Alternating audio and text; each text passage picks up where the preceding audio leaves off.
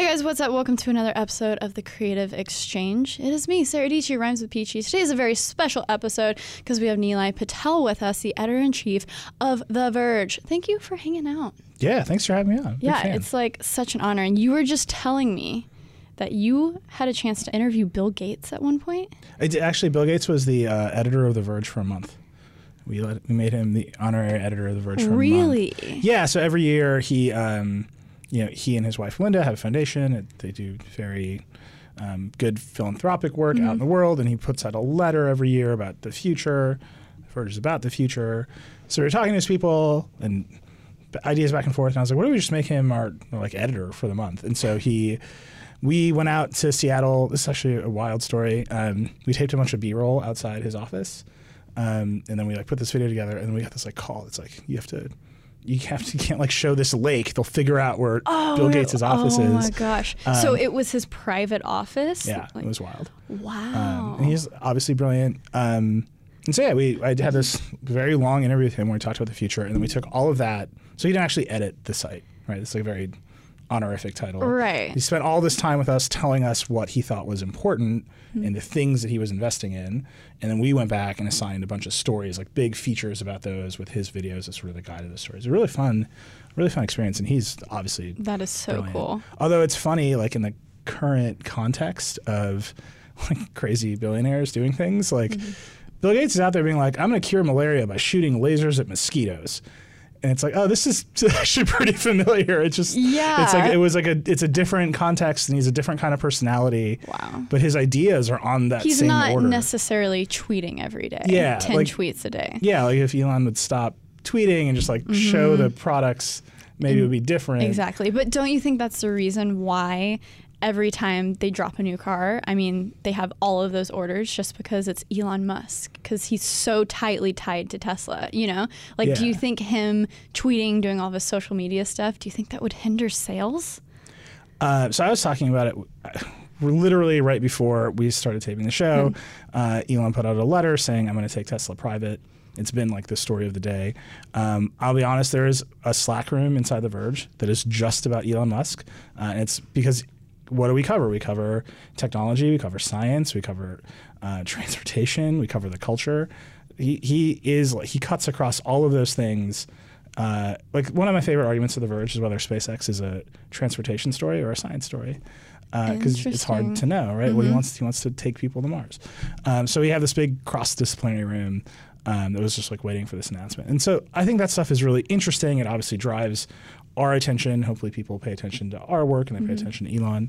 So I think that's good. And I was talking to that room or some of the reporters in that room a while ago, and I said the same thing as you, which is I cannot think of another product in the world that has infinite demand. And the Tesla Model 3 right now has infinite demand. Every single one of the cars that he makes, he will sell. And there's a cap somewhere. I guess that's a good problem to have, right? It's a good problem to have, but it also, I think it gives Elon a false sense of security in a way that he can act in almost any way that he wants. Right. And he doesn't. I think he has a greater responsibility to model the behavior that all the people who are inspired by him should see. And I think hopefully he's learning. Yeah. I don't know if he is. Well, we'll see, right? Yeah. So bring me back to the beginning days of The Verge. So this is a question I personally had. Did you start The Verge, or was it you and a couple friends, or how did it all begin? Yeah, so it was a lot of us, actually. So I was the managing editor of a website called Engadget, which is still there. You can go read it. And we came up during what sounds insane. I started Engadget in 2007, maybe. There was not Twitter. There was not Instagram. I don't want to even think of that world. Yeah, it was a very different time. Facebook was just a non-election interfering glimmer in a bunch of eyes. And the way that people got attention, the way that they did things was blogs on the internet. So we ran a really popular tech blog. We had a great competitor in Gizmodo, which is really funny because one of my personal rival at Gizmodo, Matt Buchanan, is now the executive editor of Eater, which is he sits 20 feet away from me. I have so many opinions about Gizmodo, but I won't say them. I assure you I had more in 2007. But anyway, we were in this moment where there were these two great tech sites Wired wrote a profile of the tech sites. It was like crazy stuff. I don't think any of this would ever happen again. But in particular, we were owned by AOL. AOL, I don't think, was a good steward of us for a huge number of reasons. This is all like the distant past. I don't want to talk too much trash. But we were just frustrated with, we had big ambitions, and those ambitions looked like The Verge. And it didn't seem like AOL was going to invest in those ambitions. Our CEO, Jim Bankoff, used to work at AOL. He'd left. Our president was Marty Moe. The president of this company was our boss at AOL. He was talking to Jim. And they were literally we all quit one by one because we wanted to like keep it secret. So there were like stories every week, like another person leaves Engadget. And then there was like a Business Insider. I'm sure people caught on, right, as you guys trickled out. Sort of, but we kept it very quiet. It was just a very strange. I don't think this would ever happen again. Yeah. It was just a different time in the media. What year was this? We all started to leave in like early 2011. Okay. And we launched The Verge on November 1, 2011. And like we launched, and like Business Insider wrote a piece. The headline was "The Raid on AOL." I mean, it was like that. It was just sounds like a Gizmodo title. It was a crazy. No, it's just they're the same but different. Anyway, it was. I don't think any of that would. No one would bat one eye if like 12 tech writers left one blog for another now. Like, right. But it was that time. And the reason we left, our editor-in-chief at the time, Josh Topolsky, and me, and Thomas Ricker, who's still here, and Vlad, Joanna Stern, who's now at the Wall Street Journal, just a bunch of us. And then we hired Dieter from Smartphone Expert, so he's one of our founders too. He's our executive editor. We just had the idea that like what we had been covering, what we had been doing was the smartphone revolution. And so all of us were extreme smartphone nerds, like maybe too much. But Engadget for a while didn't even cover smartphones on its homepage. Wow. We shunted them off to another site called Engadget Mobile because there were like too many of them. They're boring. No one cares about them. And then sort of we like stumbled into the smartphone era and it exploded and took over everything. And we were all just really clear that the future of tech media was not more smartphone coverage necessarily, but all of the things that smartphones were going to do to people. And we needed a big site that talked about the culture so that when, the world of Instagram influencers is created, which we didn't quite see coming, but we knew it was going to be on that sort of level, that we had the cultural capacity and the cultural expertise to talk about that stuff too. So we're here, we're like in this room, right? Like, why are we in this room? Because someone like you, who is excellent and smart and good, doesn't need like permission to like begin your business. Like you have access to distribution. You have these cameras here, which they're expensive, but they have like cheap image sensors in them, like in the sense that you don't need a full-on rig. Yeah. I don't need to carry that around New York. Right. But like, before, if you were a young filmmaker, you would be like renting a film camera and like, and you're going to take this, you have like digital distribution that enables you. That stuff is incredible. It's empowering. It's democratizing. I think we're seeing now that it has a pretty distinct downside. Like there's a dark lining on that cloud, but that's what we wanted. We always wanted The Verge to be there. And so I think, we've expanded in different ways. We've shrunk it in different ways. But now I think I'm very confident that, we cover the phones. We're reasonably good at that. I think some people still are mad at us because Windows Phone is dead and like we killed it. Talk about that. Why did you kill the Windows Phone? Tell me about that. Yeah, no, it was. Aren't you like sad that it's gone? It had so many good ideas and now it lives on in every other product. I think we have always been really strident in our opinions in a way that I think is good. Yeah. Like I have a good friend who works on the business side of a huge company, and he's like, "You guys are fun to read." Yeah. He's like, one of my friends. Yeah. But he's like, the thing that I think the industry has a problem with is you are relentlessly consumer focused. So, if a product comes out and it's not very good, we're like, don't spend your money. Like this is bad. And I think a lot of tech. There's no fear to criticize. Yeah, but I think the line I always use is like, we sell hope. Like you do too. Like every year the phones get thinner, the screens get bigger, the specs get faster. Like it just relentlessly gets better. And so when you're in that world of hope, there's a lot of, I think, eagerness from tech fans. I feel it too, to be like, well, that criticism doesn't matter because the next one will be better. Right. And the next one will be better. It's never ending. Right. But something that you guys do a really good job with is you do leverage specific personalities within the company to really like own this video, own this podcast or this show. And a lot of personalities shine through. And I think that's why, for me personally, I obviously fall more on your videos because I'm always on YouTube. But it's really fun for me to watch these videos and see familiar faces and, oh, that guy's funny. Yeah, like I wonder what he's going to do next or something. So that's, I don't know, companies who really kind of give certain employees ownership and like, yes, be on camera, do this. And it's fun. It's cool to see. So, I mean, that's why I appreciate. Well, before we started taping, you were like, I want to talk about like YouTubers versus media. I personally think that is, I mean, the Verge is only 7 years old, right? So like, we're not even like the big kids yet, right? Yeah. We're big, and I'm very proud of how big we are.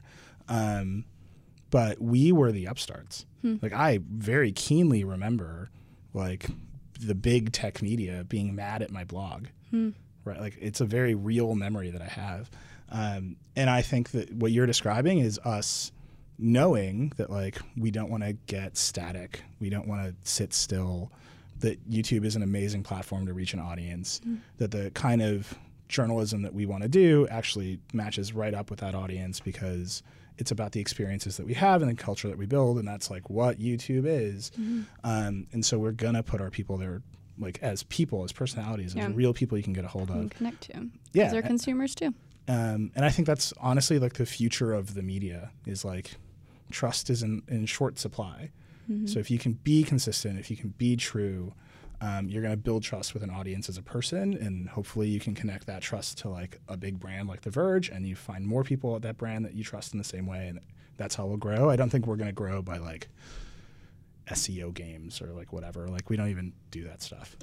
Behind the scenes of The Verge and the content creation, I hate saying the word content or content creation, but what else are you going to call it?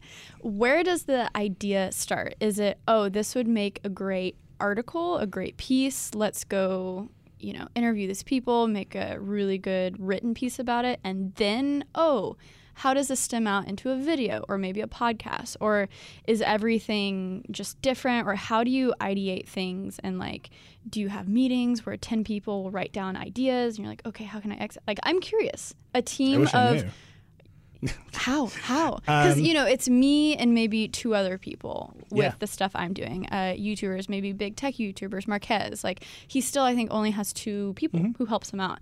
And that's a very, I guess, just clean order of operation. But when you get to the scale, how do you funnel ideas through and really execute? Like I said, I wish I knew. No, we're always trying to fix it. I mean, that's honestly the answer. So we have 77 people around the world. Wow. So we have people in Japan. We have people in Europe. We have like 1 person in Canada. That counts as international. Nice. Had a lot of Canadians on this podcast. But so like, we're really big. We're really distributed. Not even all of our editors are in the same place. Our science editors in San Francisco, our culture editors in Portland. And so we have to spend a lot of time talking about like how do we not crush ideas, right? And how do we my like Zen ideal of what The Verge's culture like is like a surprisingly productive Montessori, right? Where like all the kids are just like running around doing stuff and like it's great. You can't actually run that culture at scale. You can make it feel like that, but some days like we run a newsroom, and some days the news is like AT&T is going to buy Time Warner. Like, that's what we have to do today. Like, there's not another choice when you run a newsroom. So I think part of it is we are very open across our teams. I don't want our teams to be siloed, so I want people to run around and crash into each other and have ideas across our teams. Like, nothing makes me happier than a tech reporter writing a piece of culture news or a culture reporter reviewing a gadget. Like, it's so surprising when not that it's happening, but the ideas that come out of it are so much more surprising than sort of the regular people in those zones. And then your question about formats is like, we have a big video team. And I think our video team is differently situated than most every other video team that I know, even inside of this company and the industry, in that it is part of our editorial team. It's not like a video team doing its own stuff over there Right. with its own talent, its own ideas. It's Cool. directly integrated into our editorial.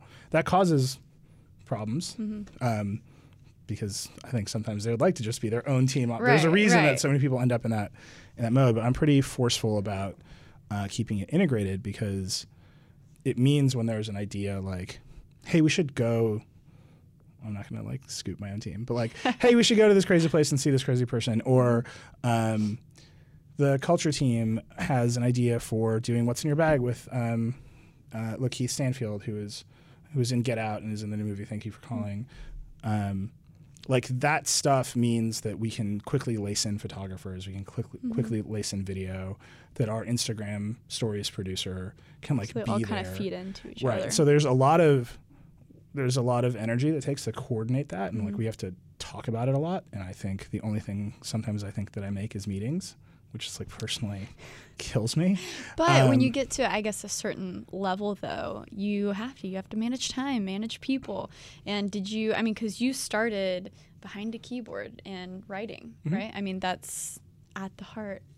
Do you think you're more of a creative person than maybe a manager or, that editor-in-chief? Do you miss it? Are you stoked to kind of move on from that? Or have you talked to a lot of editors on the show?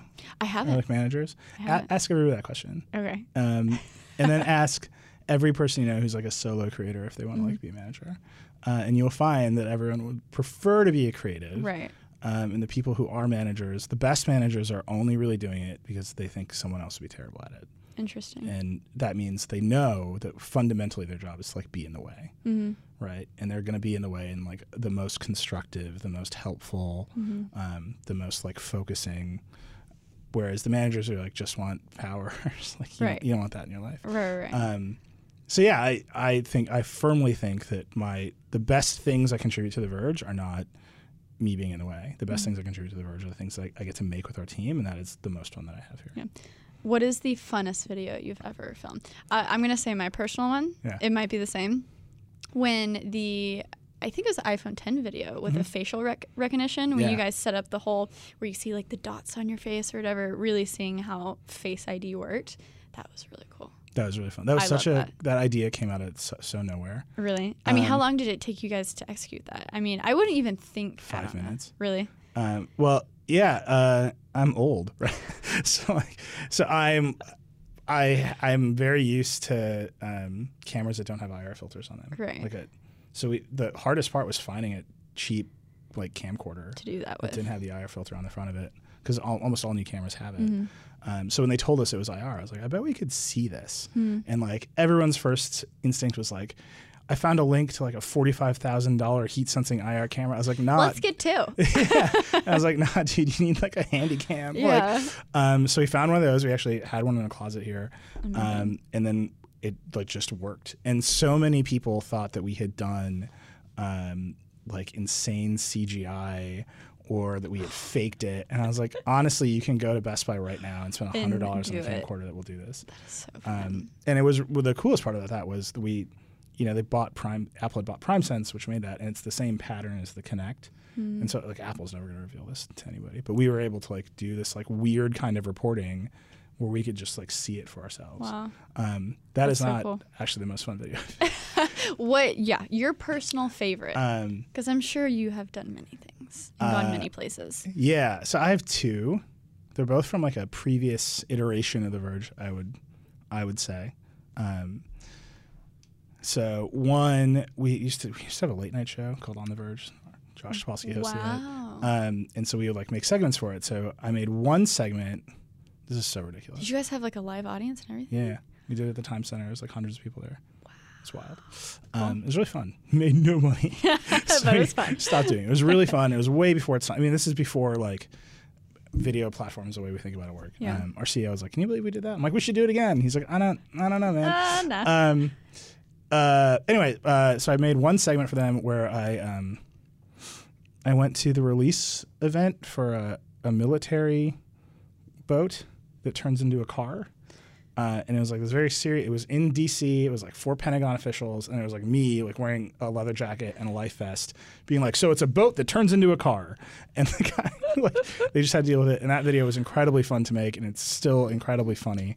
Wow. And then another segment I made for that show, I found I like drinking whiskey, and I found a distillery upstate New York that, you age whiskey in barrels, and they developed this process called sonic maturation, where they put all their whiskey barrels into a room and they just played like EDM at them. What? And the bass frequencies would like vibrate the whiskey in the barrels and accelerate the aging process. So like, there's definitely a video of me dancing to Nicki Minaj in a whiskey warehouse to like shake the barrels. You know like, what? The most ridiculous Just thing when of my you life. think nothing new can happen, you play EDM into whiskey barrels. Yeah, it was very strange. That's great. The Verge's Twitter bio is TheVerge.com covers life in the future. So, in your perspective, what makes you guys different to other tech blogs? Is it because you are more looking towards the future and how things are going to impact us, on a human level, culturally, like what you said earlier, or what makes you different? Well, I don't think we're the only ones to do that, first of all. I mean, it's like an aspirational statement. Like every car magazine covers cars. So I don't think if the Car and Driver covers cars. What makes you different than automobile? That phrase gets, we talk about that phrase all the time. And like what our like mission really should be. To me, the thing that makes us different though, is the idea that we are going to connect these tools to what gets made to the next set of tools. And that's like the virtuous cycle that I want everyone at The Verge to always be thinking about. So bring it back to cameras and phones. Like we developed small image sensors, we put them in phones, and the thing that got revolutionized was dating.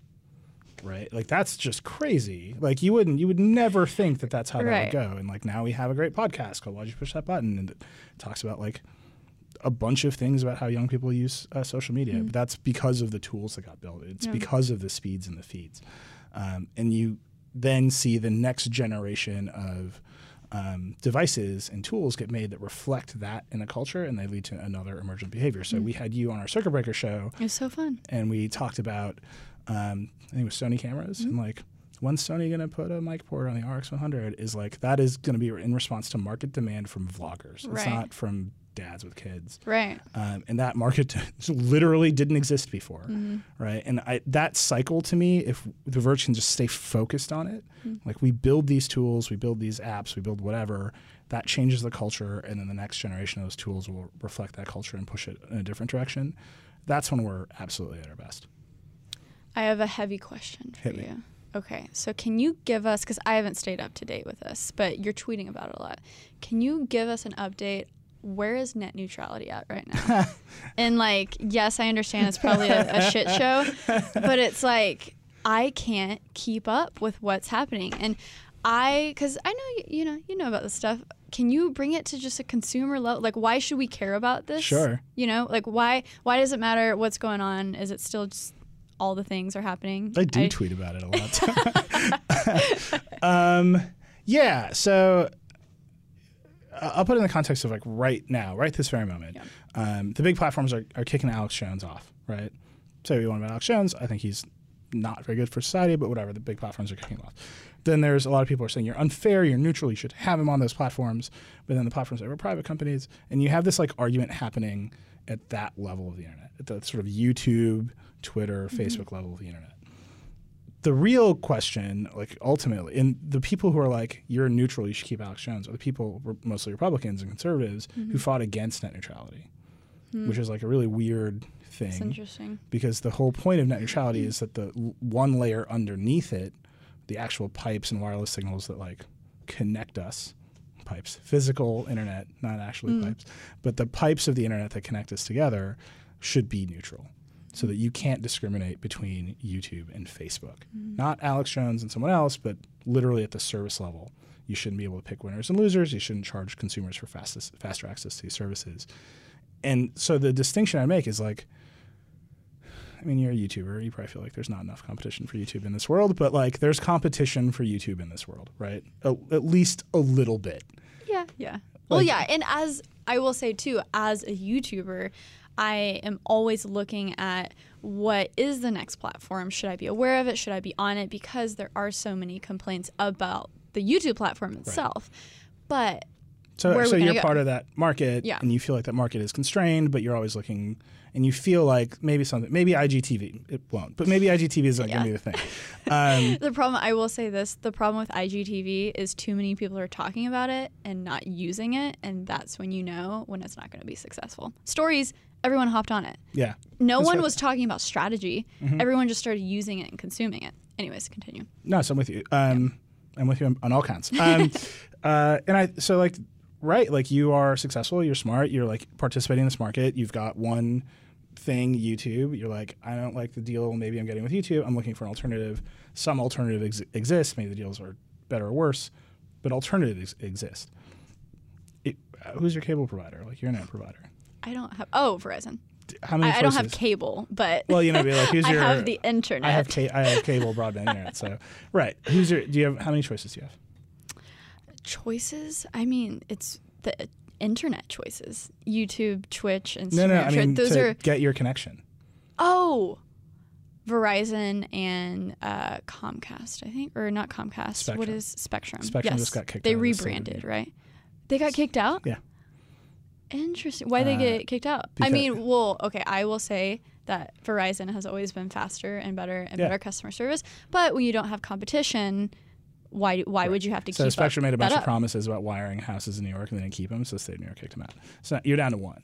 And that's, to me, that's the problem. Like, everybody can be really mad at YouTube about what content they allowed and whatever, and like maybe they'll be able to go somewhere else. If you are mad at your internet provider, you often can go nowhere else. So that the market isn't functional. And if the market isn't functional, the government should say, like, here are the rules. And that's like in some, like, I think most people understand that. And then you get lobbyists who are like, but if you unregulate us, we'll lower prices and all the cars will have 5G. And like, do I believe any of that? I do not. But the rules are gone under the Trump administration. The sky sort of hasn't fallen in the way that some people think, but it also definitely has in like a variety of other ways. So like the privacy regulations that Congress passed were like stricken, so they can do more and aggressive tracking.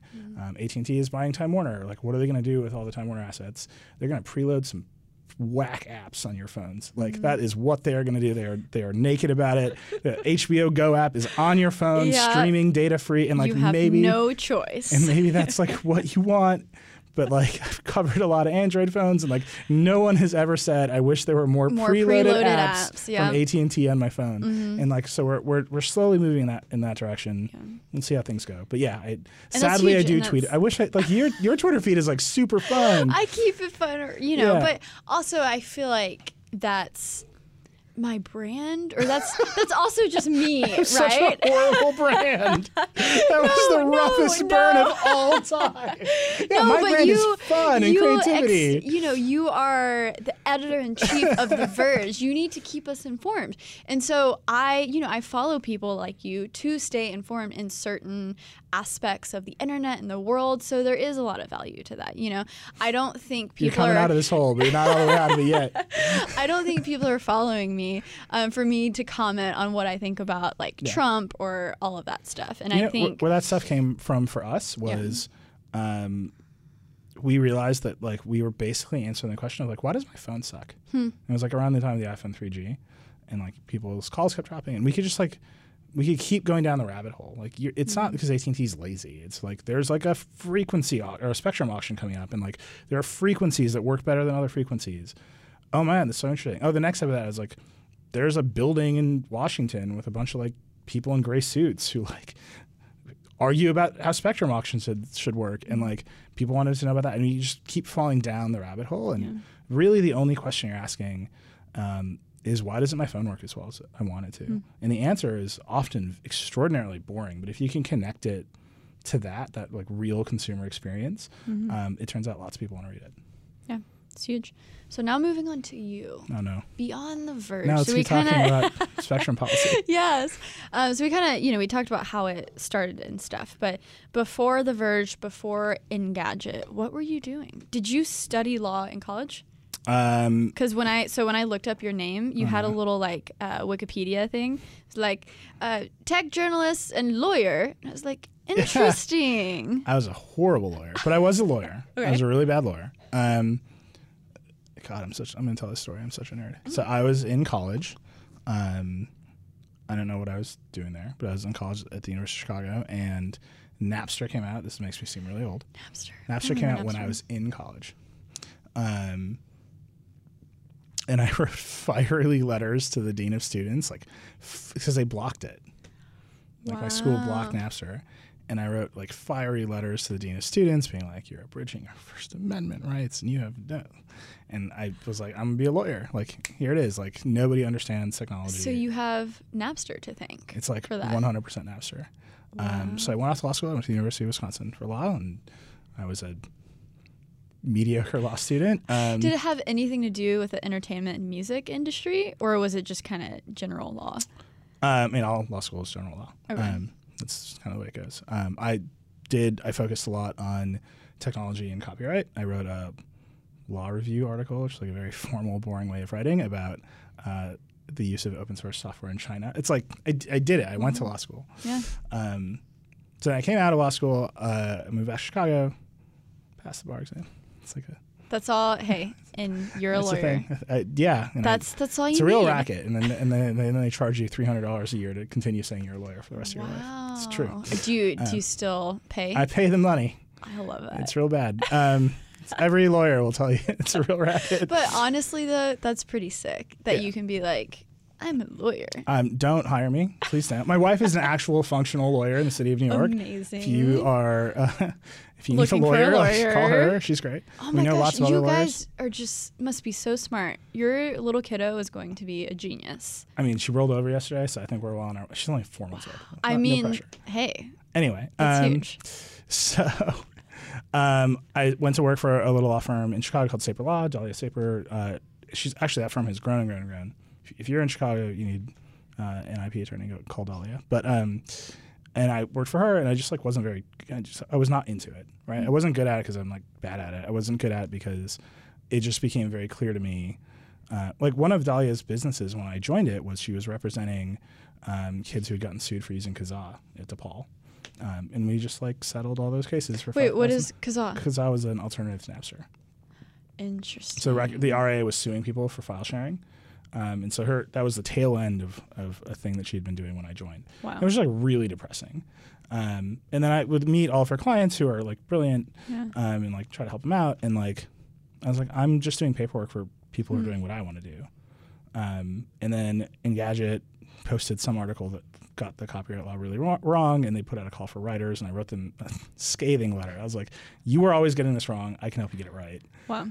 So they hired me at $12 a post, and I used to stand in my shower every morning and count, like do the math, like how many posts do I have to write today to not be a lawyer anymore. Wow. And how much it was that? Well, they eventually gave me a raise to $14 a post, and then I cracked the math at like 14 posts a day. Which I think How many words would these posts be? Around 200. Okay. I mean, I was like really fast at the end. It was like wild. And we were doing all the other stuff in Engadget. And I think any blogger of that era, like we all look at it like really fondly. Like remember when we all used to do like 14 posts a day and there was like, we didn't have any time to manage anything. And like literally there was no workplace conflict because everyone was just too busy writing. I think a lot of people from that era of vlogging look back upon that fondly because it was what we were all doing. Wow. We were in this race, and so like Matt Buchanan would like post his article like 10 minutes before me and be like and like race him. So that was that, and that's that arc. And I remember the decision to quit being a lawyer as like this like agonizing, long like who will I become? And my wife, who was my girlfriend at the time, was like, dude, it took you like 5 minutes. Like you knew it the whole time. I mean, so were your parents very disappointed in you in the beginning, but now obviously I'm sure they get it. But was it kind of like, seriously, dude, you went to school, you became a lawyer, you're not going to be a lawyer anymore? I think my parents are still deeply confused about what it is I do here. They love it when I'm on the TV. I was on CNBC today. I got like 500 texts. Well, there you go. Yeah, that's the real. You don't have to worry about it anymore. But that day when I was like, I'm done being a lawyer, I don't think I ever told them I was making $12. So I think I just rounded up to a number. I was like, yeah, it's fine. It's fine. It was like great. It's fine. So yeah, I think that was a thing. And then when AOL moved me to New York, I think is when they realized like they had no hope. Although my mom, like I have a good Indian mom, and she'll be like, and they're both doctors, and she's like, don't you ever think about being a doctor? Like now, all the time. Oh, where do they live? Is it? I grew up in Wisconsin. Okay, so I mean, do they understand the fact, like what I'm looking at? We're in downtown Manhattan, all these huge buildings. Like, do they? I don't know, because it's cool. It's cool what you like. How do you explain this to them? I guess they've probably been here. Yeah, they've been here tons of times. They're both doctors. My mom has an MBA. Like they're worldly, but like maybe it's just like an Indian parents thing when they're doctors. Every now and again, they're like, "Don't you think you should be a doctor?" And now I think it might be a joke, but you never know.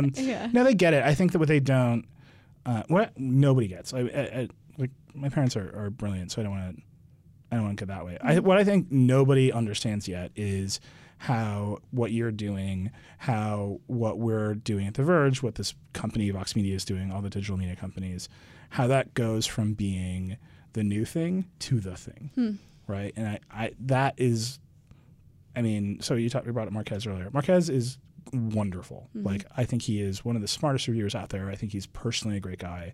Every time I get to talk to him, I just like, wow, awesome. I'm like, wow, that kid's impressive. Yeah. I'm on your podcast because I think you're great. Like the thing you're making is like really hard. Like you have to do all of the work, right? And that's not necessarily scalable, right? Like well, that's what I'm butting heads with right now. That's why I'm excited about the podcast, because I'm like, I can have someone else edit this. This is great. Yeah. I'm not worried about it being my voice, like in videos. So right. So that's got to grow up. Marquez hired some people. He's going to grow up. The Verge, we've hired a lot of people, and like we're growing up. But like, I still like what Wired has that I don't have. They have a print magazine cover.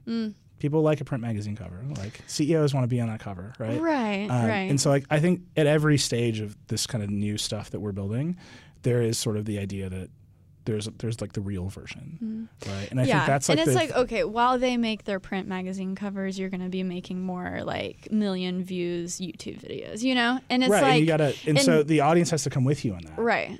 The audience has to like know, like I would rather be on this YouTube video that has 1 million views than on the print cover of a magazine. And I think you're going to see that as the audience gets younger. I mean, truthfully, I would love to collab with a big YouTuber instead of like a big magazine. Of course, if you're going to be on the cover or whatever, but I don't know. I think, everyone wants to be a vlogger. All these young kids want to be vloggers. Yeah, and it's fun that we're talking about blogging, because if you're 14 out there listening to this, blogging was vlogging, but with words. And, it's like... My God, I'm gonna die. I'm gonna die. What if I just die right here? I'm telling you, times are changing, But that's why I love The Verge, because you guys are doing all the things. But I want to talk your personal tech. Oh, we're still on me. Yeah. I tried to swing us out in this like big. No, man, I'm big bringing idea. it back. Bringing it back. Yeah. What is your personal go-to, like laptop? Like, what's your workhorse? Yeah. Do you have a desktop? Do you have a laptop? And then what is your phone of choice?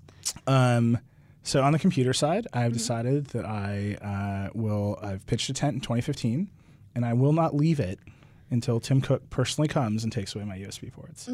So my computer at work here. Rest in peace. Vergecast listeners. Know that my fan on my computer turns off. So I have a 15-inch MacBook Pro with a GPU. It's Core i7. I actually stole it.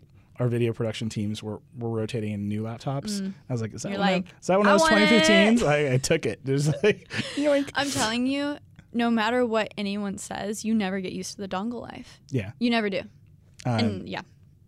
I'm trying my hardest to never be part of it. I'm gonna just stay here in 2015 until like this there's is USB-C scandalous, accessories the fact in the that world. you're using a 2015 laptop. Look, how are you supposed to tell us the future when you're on that 2015 laptop? I'm looking at the future, and it looks like 500 dongles. That's true. That's very and then true. I have an iMac at home, which is wonderful. I'm on this iPhone 10 right now.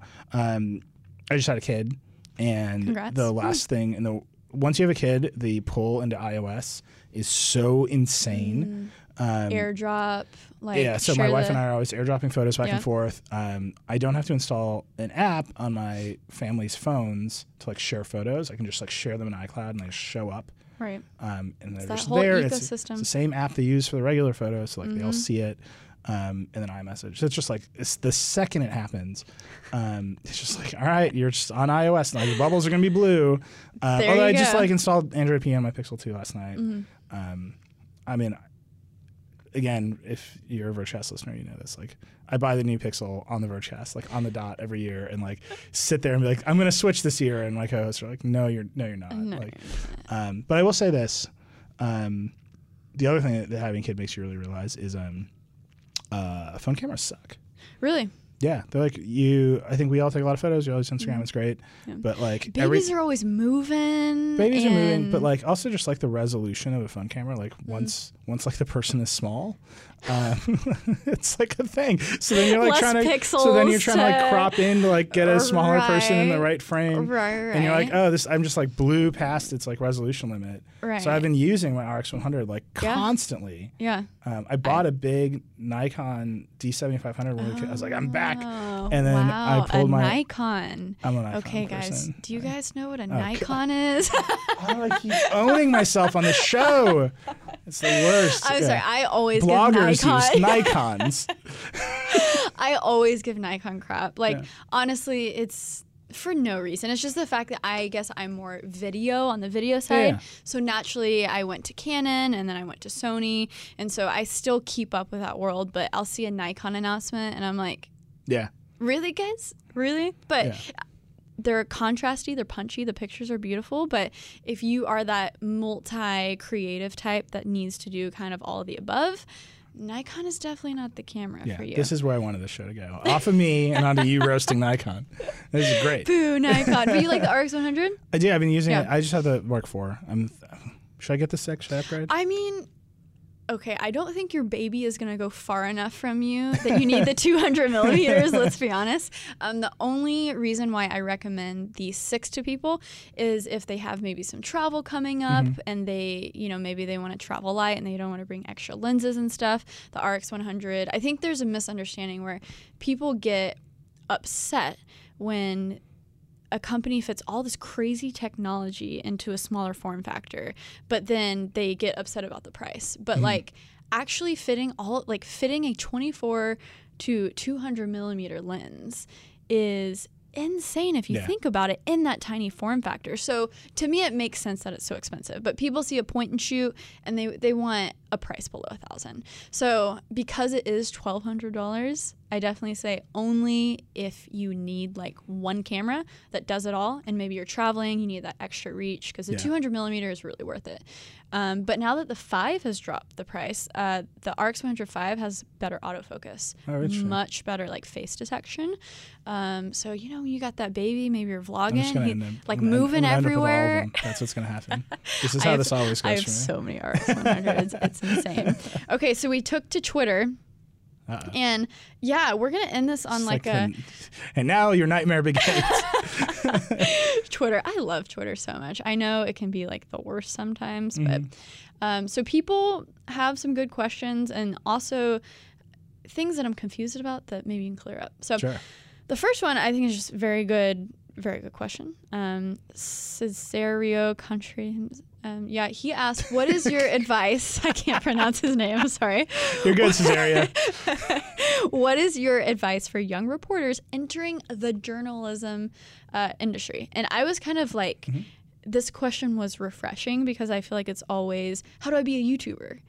Okay, there's people out there that want to do proper journalism. What would your advice be? It's 2018 and this kid wants to be a journalist.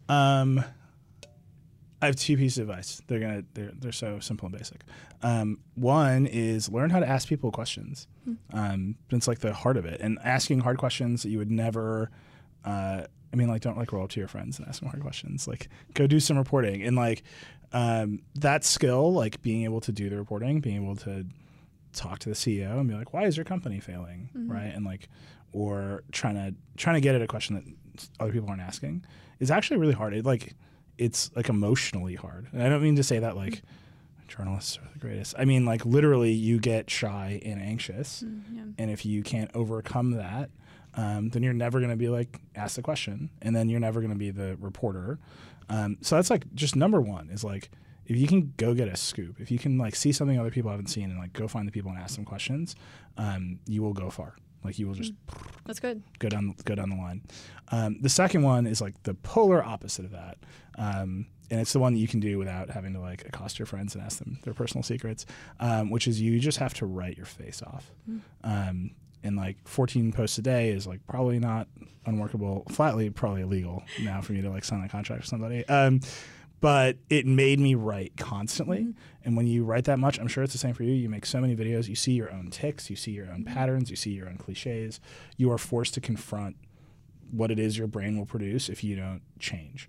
And then once you have the ability to just like write 500 words that make sense in an order, you can do anything, right? You can go in any direction you want. And I think something that's actually something I've been practicing as well is writing clearly and to the point, because I think a lot of people underestimate the importance of writing. So I hated English, absolutely hated it, but I'm a creative person. I'll make videos for the rest of my life. I don't need English, but there's so much writing involved. Like, I hate to break it to you, but you're writing treatments, you're writing so many different things, like for brand approvals, and you need to know how to communicate ideas very clearly and well. And I think that is so huge. And I think it's so powerful to be able to write in a clear fashion. I was just reading this book, Frenemies by Ken Auletta, which is the digital ad industry, and like, honestly, you should only read it. It's a great book, and he's a legendary reporter. But unless you're interested in how ads work on the internet, like, you shouldn't read That's it. interesting. But there's a line in there from one of the ad agency execs that's like, the life of a creative is trying to explain an imaginative idea to people with no vision, right? And like, if you cannot communicate, if you cannot just like write something down and have other people who are maybe not as creative as you get what you're saying, like, you're just going to run into roadblock after roadblock. That's good. It's good. Good advice. Okay, Casey Newton chimed in. Casey is from The Verge as well, the homie. Would love to hear the origin story of the viral hashtag that Nilay created, Never Enough Toast. My dude's trolling me. Is that real, or is he just trolling it up? Okay, so this is how bad I am at social media. This is so bad. So there is a hashtag Never Enough Toast. Okay. You can go to Instagram. I love bread, so I like where this is going. So like my wife and I would go to restaurants, and we would always order the cheese plate or a dip or the artichoke dip or whatever, and we'd always get like a huge thing of like cheese or like a huge thing of dip, and then like 4 pieces of toast. And we're like, why? And so like we're always asking for more toast. So I started for about a year just like Instagramming. This is like before Instagram, before stories. So Instagram felt less important. Curated. Yeah. Right. So like my Instagram forever was just like pictures of dinner, and it would be like, we want more bread. And it was like huge cheese plate, 3 toasts, hashtag Never Enough Toast. And all my friends were like, this is the funniest, we love it. I was like, yeah, use the hashtag. And instead, I don't understand how this happened. I became the toast police. So they would just text me photos that said Never Enough Toast. And like to this day, like a rando in Australia is like, Never Enough Toast. And I'm like, why are you, tell the world. It's not a movement. Gosh. Like, I'm not going to call this restaurant. Thank you so much for your work. Never enough. Just use the use the hashtag. That is, Casey, thank you so much for that question. It went so wrong. Oh my God. Okay, 2 more questions. Yeah. What is the story behind the handle Reckless on Twitter? You are at Reckless.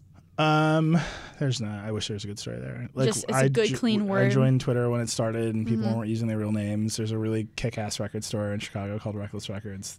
Reckless. That's it. Oh man, so many people are gonna be let down by that. You got to make some epic story. You know, like my favorite or least favorite kind of like insult is like when The Verge does something or I do something, they're like, "You are reckless," and it's like. It's just my Twitter. Like, it's not connection. Like telling to your like past. Like if you're trying to own someone using their Twitter handle, like it means you got nothing. So funny. Yeah. Oh my gosh. Okay, well, there you go. It's revealed. Last question from I'm Patrick T. What's the number one thing, if any, that's holding the tech online industry back? Is there too much of the same, for example? Is everyone playing it safe? The number one thing, do you want like a crazy philosophy answer, or do you just want like a we need more smart speakers answer? What's your crazy philosophy answer? So like the big thing that happened, is like the story of The Verge, right? The phones came out and everything converged into a phone. Mm-hmm. So there's not a market for cool little tape recorders anymore. There's not a market for MP3 players. There's not a market for mid-range point and shoot cameras, right? Like so much of the innovation that was being pushed out into other categories, your phone can do a reasonably good job of all of those things. So I think what you're seeing is like this deep concentration in the phone. There's only so many phone winners. Mm-hmm. So like really the biggest camera news every year is like whatever Apple does to the iPhone camera. Right. Is that like great? Does that like make you excited? Yeah. Mm-hmm. But then you see these other pockets where, and so a lot of that innovation moved out of like hardware and like new kinds of hardware into software. So like now it's like apps, and what are the apps going to do and how are they going to use this hardware differently? I think that led to a real big lull. And a lot of the tech journalists I talked to, Walt Mossberg, he's like the most legendary tech journalist of all time. On the podcast that I hosted with him, he often referred to the lull, right? Everything had converged into the phone. The next set of really exciting things hadn't quite happened yet. I think we're coming out of that. A joke I have with Joanna Stern of the Journal is that I always yell gadgets are back at every CES. And she's like, no, they're not. But I think they are. And I think that basically when, we had desktop PCs, we would like have all these like crazy things around our PCs and we'd plug them into a PC with a USB cable and like that was great. And now instead of that, we have a phone that's basically our computer and we buy something else and it connects over a cloud service to your phone, and that's the new USB cable, and you're seeing this explosion of devices around that. The second you add a cloud service, though, there's like huge privacy problems. Now you have a user account. You're sending data through the internet. I think that it's that. We haven't like quite figured that out. We haven't quite figured out that phones are basically just computers, and what we need is like this range of devices everywhere else. Once the sort of convergence moment ends, and I really do think it's coming to a close. Where everything is going to get sucked up into. And you're seeing, this is my smart speakers thing, it's like you're seeing the entire smartphone supply chain get leveraged to make radically different kinds of devices that are way cheaper because there are enough processors in the world. You're seeing different kinds of experiences show up, and I think that stuff will be the more interesting stuff. That's good stuff. And I think a lot, like what will help that too is I think we're reaching a point with smartphones where it's like, okay, what more can you really do? Yes, I would love to have 4K at 120 frames per second, but at the same time, that's my small, tiny phone sensor, and how great can that really be? So I'm super excited for the next round of smartphones. It's really great to have you on the podcast around the time that, oh my gosh, Samsung is about to release a new phone. September is around the corner, so what is Apple going to release? So I'm looking forward to you guys covering that stuff, and thank you so much for being on the podcast. So other than @Reckless on Twitter, do you have an Instagram? Obviously theverge.com. Yeah. But if you don't want my Instagram unless you want baby photos, man. Like it's Go good. Find him on Instagram. My social media people were like, your Instagram engagement's way up since the baby came. There you go. I mean, that's the trick for engagement. Babies. Apparently, Vox.com just wrote a story about SpawnCon. SPAWN. SpawnCon. Baby monetization. Amazing. I gotta get into it. You have to. I'm not gonna do that. Find me on Twitter. That's the best place. You want to see photos of Max? She's on my Insta.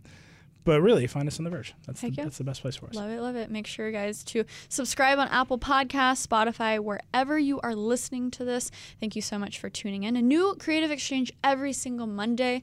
And yeah, thanks so much. Thank you so much for having me. Yeah, until next time, guys. Stay PG.